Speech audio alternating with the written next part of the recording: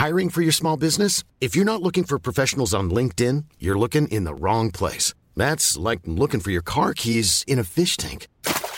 LinkedIn helps you hire professionals you can't find anywhere else, even those who aren't actively searching for a new job but might be open to the perfect role. In a given month, over 70% of LinkedIn users don't even visit other leading job sites. So start looking in the right place. With LinkedIn, you can hire professionals like a professional. Post your free job on linkedin.com/people today.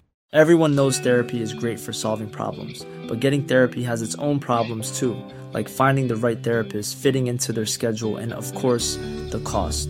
Well, BetterHelp can solve those problems. It's totally online and built around your schedule. It's surprisingly affordable too. Connect with a credentialed therapist by phone, video, or online chat, all from the comfort of your home. Visit BetterHelp.com to learn more and save 10% on your first month. That's BetterHelp, H-E-L-P. We will go into government, but we will do so only when the Belfast Agreement, as amended by St Andrews, is properly implemented and respected. In this episode of The Bell Tell, what's going on inside the DUP? Some said, after the Assembly elections, that we would weaken our position. It was a lie then, and it is a lie now. Stormont hasn't returned. Many seasoned commentators no longer predict that it will. Reports suggesting your party leader, Sir Geoffrey Donaldson, is considering ending his boycott of the Stormont institutions. Do you believe that's about to happen? I think that we need to see something seismic coming from Downing Street, and it's going to take something significant to make that happen. However, what has been on the table heretofore is nowhere near adequate to bring the DUP back into the room. Could Geoffrey Donaldson find a way back into the executive? Or is he under pressure from internal DUP rivals to stand his ground for unionism and against the Windsor Protocol? I want to see a functioning Stormont. I want to see our political institutions back up and running, but it has to be on a sustainable basis. That's why we need to sort these issues out now and not kick the can down the road. Who are Sir Geoffrey's rivals? And what's their game plan? Joining us on the Bell Tell to try and explain that is Suzanne Breen, the political editor of the Belfast Telegraph. Suzanne Breen, once again, you're very welcome to the Bell Tell. Suzanne, Stormont has not returned. Many predicted it would. I think those predictions are getting a lot rarer, let's just put it that way. Where's Geoffrey Donaldson at with this? Geoffrey Donaldson has been, I think, where in his heart he's always been. He wants to see Stormont back up and running. He wants to see the executive and the assembly meeting. He is a committed devolutionist. I think he knows that the current political paralysis is bad in the medium to long term for the union, but he has to bring his party with him, and that's where the problems begin. Many reports that you have written indicate that there are various opinions within the DUP. Perhaps we could go as far as to say there are factions within the DUP. Who are they? Well, there are people who are just not on board with a return to Stormont under the present conditions, with the Windsor framework still there and operating. The people that Geoffrey Donaldson can't win over, that he can't convince, the first one would be Sammy Wilson. Now, it's not personal between Geoffrey Donaldson and Sammy Wilson. Indeed, the East Antrim MP was a key supporter of Geoffrey Donaldson's in his leadership challenge to Edwin Poots and played quite a central role in Edwin Poots's removal. But Sammy is a Brexit fundamentalist. He is genuinely opposed to the Windsor framework, and I don't think there's anything that Geoffrey Donaldson could say that would win him over. The other person that I think is beyond the pale in terms of getting them to sign up to any agreement is Ian Paisley. Now, he was a Poots supporter, very strong Poots supporter, and there's issues with Ian Paisley and the DUP establishment going back quite a long time to the way his father was treated. I think Ian does like to cause mischief from time to time. He also is in the North Antrim constituency. He could be coming up against Jim Allister potentially in a Westminster election. So he knows what will play well with his own voters. And I think on Brexit too, he is someone who is fairly fundamentalist. Nigel Dodds is someone who I suppose went to pasture. He went to the Lords. For the general public, many people may have forgotten to an extent about Nigel Dodds, but he remains a giant within the DUP. Where does he stand? Well, I think Nigel Dodds is probably the person, the opponent on the Windsor framework that Jeffrey Donaldson is most worried about. In some ways, it wasn't expected that Nigel Dodds would end up going up against the direction in which his leader wants to go. He was a key Donaldson supporter for a time, and this is a new wound that has opened up in the DUP. Nigel Dodds has been very strongly against the Windsor framework, and again, I would say that causes his leader a lot of unease and probably keeps him awake at night. He's a barrister. He is someone who could have been leader of the party after Paisley retired, had he wanted it, but he didn't.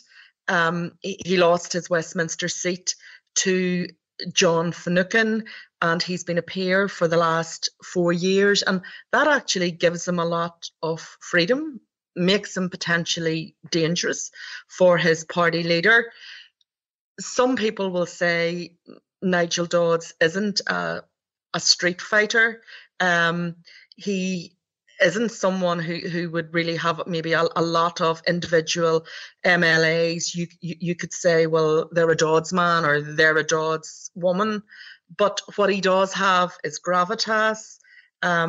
He is a big beast. He's DUP through and through. His late father, Joe, was in the party. He had been a councillor in Fermanagh. So the DUP is in Nigel Dodds' DNA, and I think the party's base and unionist grassroots listen to what he has to say. Well, someone else who has DUP DNA is Edwin Poots, who, of course, for a very short period of time, was the leader of the DUP. He has been making comments. He has said that something seismic must happen in order for the DUP to accept the Windsor framework and return to the Assembly. Should we take that as a serious political contribution, or is he still smarting? Well, Edwin Poots very much is still smarting, but we do absolutely have to take what he says as a serious contribution to the debate in the DUP. He sits on the party's officer board. He is a key figure. As you say, the DUP is in Edwin's DNA. His late father, Charlie, was also involved in the party. Edwin Poots is someone, who you just could not picture in any other political home than the DUP. He is popular among MLAs. He has a group, I think, of 3 or 4 key supporters in Stormont.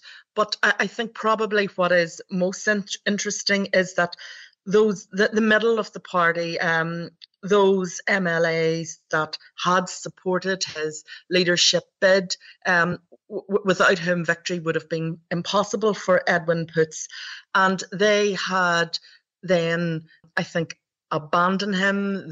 There was various things happened during his short leadership. But I think those MLAs have now drifted away from Jeffrey Donaldson and are more likely to link up with Edwin Poots on saying that it's going to take something really big for the DUP to return to Stormont. Edwin Poots is not a political fundamentalist. He is, I think, a pragmatic politician. Of all the DUP MLAs at Stormont, I would say he probably has the best working relationship with Sinn Féin. He's very fundamentalist religious views. He has strong positions on abortion and on LGBTQ issues.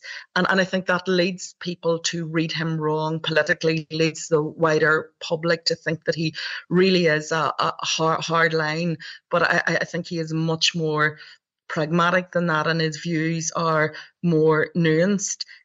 There is a very powerful personal history there with Jeffrey Donaldson that goes back to the moves against Arlene Foster and the leadership contest between the two men 2 years ago, which Edwin won but ultimately lost because he didn't stay in office very long.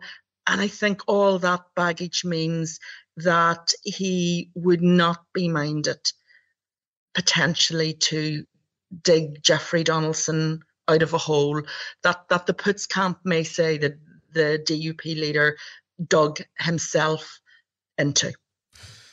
Jeffrey Donaldson, he does have a hard core of supporters around himself as well. Jeffrey Donaldson's key team would be Emma Little-Pengelly, Gordon Lyons, Gavin Robinson, of course, the DUP deputy leader, and newer MLAs like Diane Forsyth and Philip Brett, also MLAs who've been affected by the pay cut, people I haven't named, people who do want to see Stormont back up and functioning because, you know, they're meeting constituents every day and they're probably just unhappy that the DUP is out on the political margins. But Jeffrey Donaldson, I think, really is in need of some of the big beasts of the party to back him. He cannot do it just with the people that I have mentioned with their support. He needs some, I think, older figures and some people who would be maybe regarded as political heavyweights. And yes, I do think Edwin Poots is also clearly thinking of what it would look like for the DUP to return to Stormont with what's on the table seems to be very little. If you're going to stay out of government for a year and a half, then you have to win something big that you can tell your voters, hey, this was worth it. This is what we've got. Otherwise, staying out and effectively making the people of Northern Ireland suffer, it looks quite daft if you can't deliver something significant. Well, before we move on to what that could be, what that might be, what the possibilities are around that, you mentioned the DUP's party officer board. Have we any inclination, have you any inside information as to how the mathematics works out regarding that? What's the arithmetic of support on the DUP party officer board? Well, there are 12 people on the officer board and different camps in the party will give you a different breakdown of where we're at. The anti-Donaldson camp believes that it is 7-5 in their favour against returning to Stormont as things sit. And looking at the likely deal that will emerge from Downing Street. I have heard Jeffrey Donaldson supporters say that no, they think that they have got a majority, a slight majority. From my own breakdown, I can see it as 5-5 on each side, with Gregory Campbell and Carla Lockhart in the middle. And I think Carla Lockhart is going to be a key person in all this. Her natural instinct, I believe, would be to back Jeffrey Donaldson, but I think the problem that will present itself for her is that she is in a very hardline constituency of Upper Bann. There have been protocol rallies that have taken place there. Feeling in Upper Bann on the protocol is very strong. And whenever the party officer board meet to decide what to do on the deal, the voting will be in secret. But I think it is, not possible that it will stay that way. I think who voted what way will likely leak out, and the media will know the names of what the various DUP officers decided. And I think that may be very much on Carla Lockhart's mind and is, may influence her decision.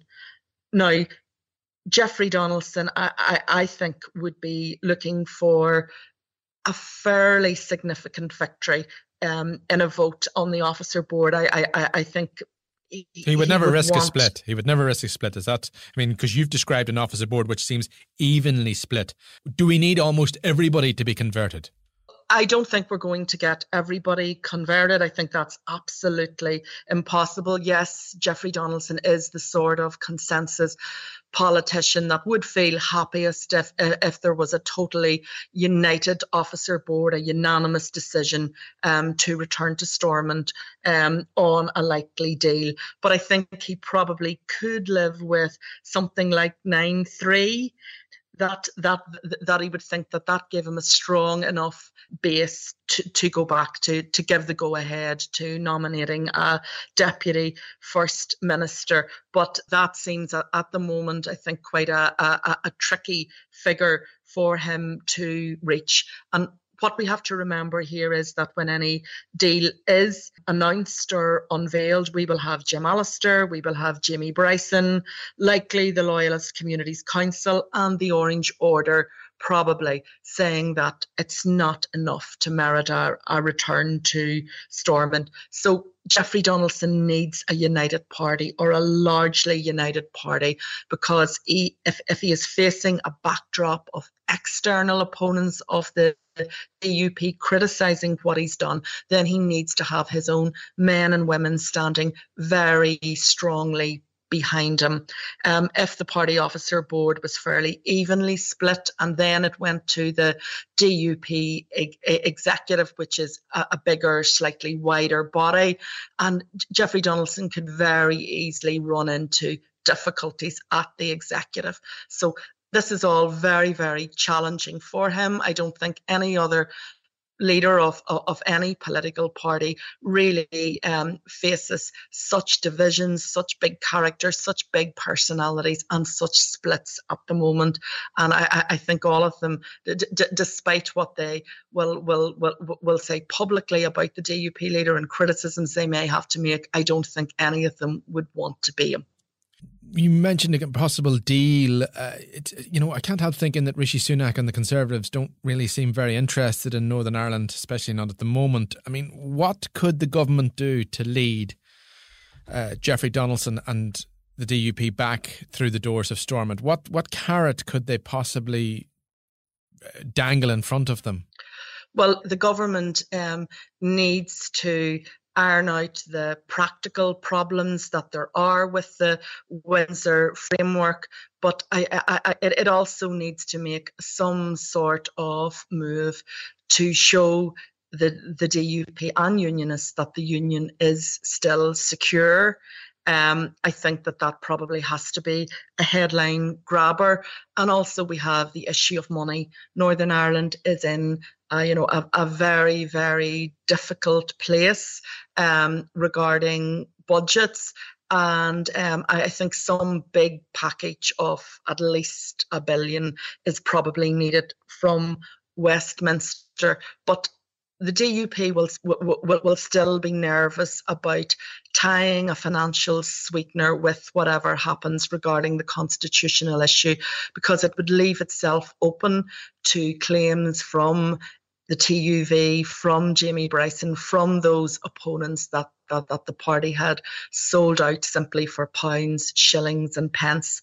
And if we go back to the confidence and supply deal, where the DUP did secure a lot financially for Northern Ireland, it really didn't get a lot of thanks for that. There wasn't a lot of kudos around it. If the DUP says, we have delivered high-speed broadband to places, I don't know how much that resonates, and I don't really think that it won many votes for the party. So what it has to get right, I think, is to reassure unionists in terms of the constitutional future of Northern Ireland. That's the first priority. Our Lucid Talk Belfast Telegraph polling, the latest one is a few months back now, but the unionist public clearly backed Jeffrey Donaldson's and the DUP's hardline stance. But we've had many stories since about services, stories regarding the PSNI, there's the Lough Neagh thing. Do you think that there's any indication that the unionist community may be softening their feelings about the Windsor framework, or is that just fantasyland? There is no suggestion at all that unionist opinion has shifted on this. 70% of voters in last year's Assembly election, they want Stormont back. They are frustrated and they are livid at the DUP. But within the unionist community, the position that the DUP is taking is popular, and we have to admit that.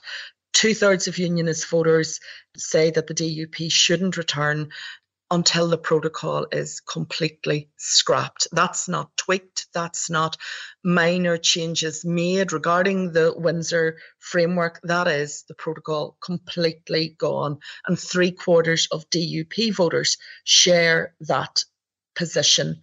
So while it is easy to criticise the DUP leader, he has to walk that path, and he has to tread very carefully that he doesn't alienate those voters, because we have a Westminster election coming up next year. Now, what I think some of his critics would say, and even within the party, was that he has perhaps made the situation worse by joining those anti-protocol rallies, by walking side by side with Jamie Bryson and Jim Allister, that he has got too entangled with Jamie Bryson. And he has, I suppose, then raised feeling against the protocol. He has 7 tests that have been created. It is, very unlikely that the majority of those tests will be met. And some would say that Jeffrey Donaldson has played it all very badly. He didn't have a great hand to begin with, but he could have used those cards more skillfully. And perhaps he has made a rope that some now want to politically hang him on. But I stress that he did inherit a party which was deeply split, which was, I think the first opinion poll after he became leader had the DUP on 13%. It is in a much healthier position now. It's on 26% in the last Lucid Talk polls. But those splits, they haven't gone away. They are just more under the surface, but they are still there, and he has to manoeuvre around it. You mentioned Jimmy Bryson and Jim Allister. I mean, there is Doug Beattie, who has a substantial electoral mandate, and he says the Windsor framework isn't going away. He says, we're 12 months away from a general election, maybe even 8 months. He is wondering about the future of Northern Ireland and unionism if devolved government isn't restored. He thinks, despite the Windsor framework, the DUP should go back in, unionism should go back into to the Assembly. Perhaps Jeffrey Donaldson won't be overly concerned about what Doug Beattie says, but Doug Beattie is clearly differentiating himself and his party from the DUP. Yes, he is. And I think Jeffrey Donaldson and Doug Beattie are quite close. I think that they get on. I think that they likely share confidences. And I think Jeffrey Donaldson has more in common if the truth be told, with Doug Beattie than he would have with some members of his own party. Let's remember that, not that long ago, there was some talk that there may be some kind of unity between DUP moderates and the Ulster Unionists, that they might join the Ulster Unionist Party, or that some new political entity would actually be created. So I don't think there is this big chasm of opinion between the leaders of the two political parties.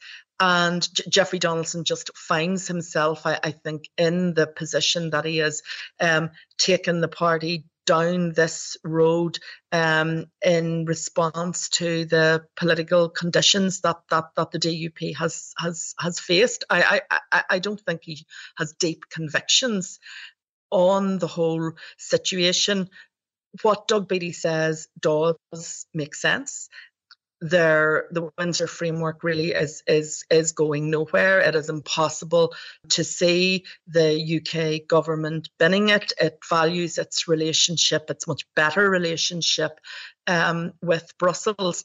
And I think if the DUP doesn't sign up to whatever agreement is on the table later this year, then that will probably be it. For Downing Street, it has an election to fight next year. I don't think the political bandwidth will exist for endless negotiations going on with the DUP, because there isn't one vote for the Tories in Northern Ireland on this issue. So they'll hope to settle it. They'll hope to settle it this year. And then I think that will be it. The door will, quite firmly close to further discussions on it. As things stand now, is there some sort of victory here for anti-agreement unionism? Anti-agreement unionism at the moment, I suppose, is winning in the sense that the institutions are down and they are not functioning. And that is due to the opposition that we have seen from Jim Allister, from Jamie Bryson, and from some within DUP ranks. But can they actually turn the clock completely back? I don't think they can. At the moment, they can stop the institutions from functioning, but I don't think that they can secure a long-term solution.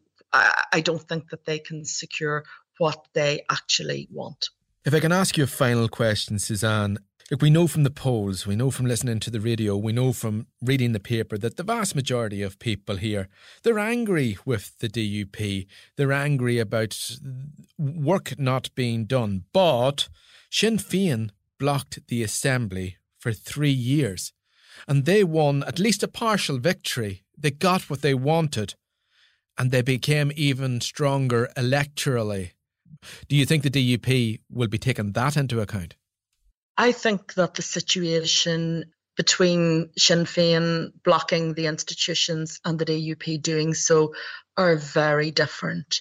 I mean, I remember that press conference that Martin McGuinness gave. He was gravely ill and he spoke about how he was very reluctantly taking the party out of the executive. I think the political circumstances, I think how he looked, the emotion that there was in his voice led to a lot of sympathy for the Sinn Féin position that stretched beyond the party's own base. This was all happening against the backdrop of the Cash for Ash scandal, which had angered not just one community, but it angered everybody across Northern Ireland. And then we had, a year later, we had the St. Valentine's Agreement, the deal between the DUP and Sinn Féin, that would have restored Stormont, but which the DUP then pulled away from. The difference now, I think, is that every party, every big party, really believes that the DUP is author of its own misfortune, that the problems that it is facing have largely been created by the positions that the party took on Brexit. And that's not just shared by non-unionists. The UUP thinks that as well. I mean, they are always stressing, almost every press release that comes in from them on these issues will say that they didn't support Brexit, that they highlighted protocol problems when the DUP was initially prepared to go along with the protocol. So I think in terms of the position the DUP finds itself in, there's not a lot of sympathy and empathy there, and it doesn't have a lot of friends on this one. Suzanne Breen, political editor of the Belfast Telegraph, thank you very much. This episode of The Bell Tale was produced by myself, Kieran Dunbar, sound designed by Graham Davidson. Clips from UTV, BBC and Sky.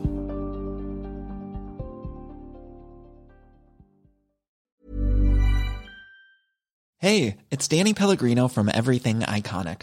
Ready to upgrade your style game without blowing your budget? Check out Quince. They've got all the good stuff, shirts and polos, activewear, and fine leather goods, all at 50 to 80% less than other high-end brands. And the best part? They're all about safe, ethical, and responsible manufacturing.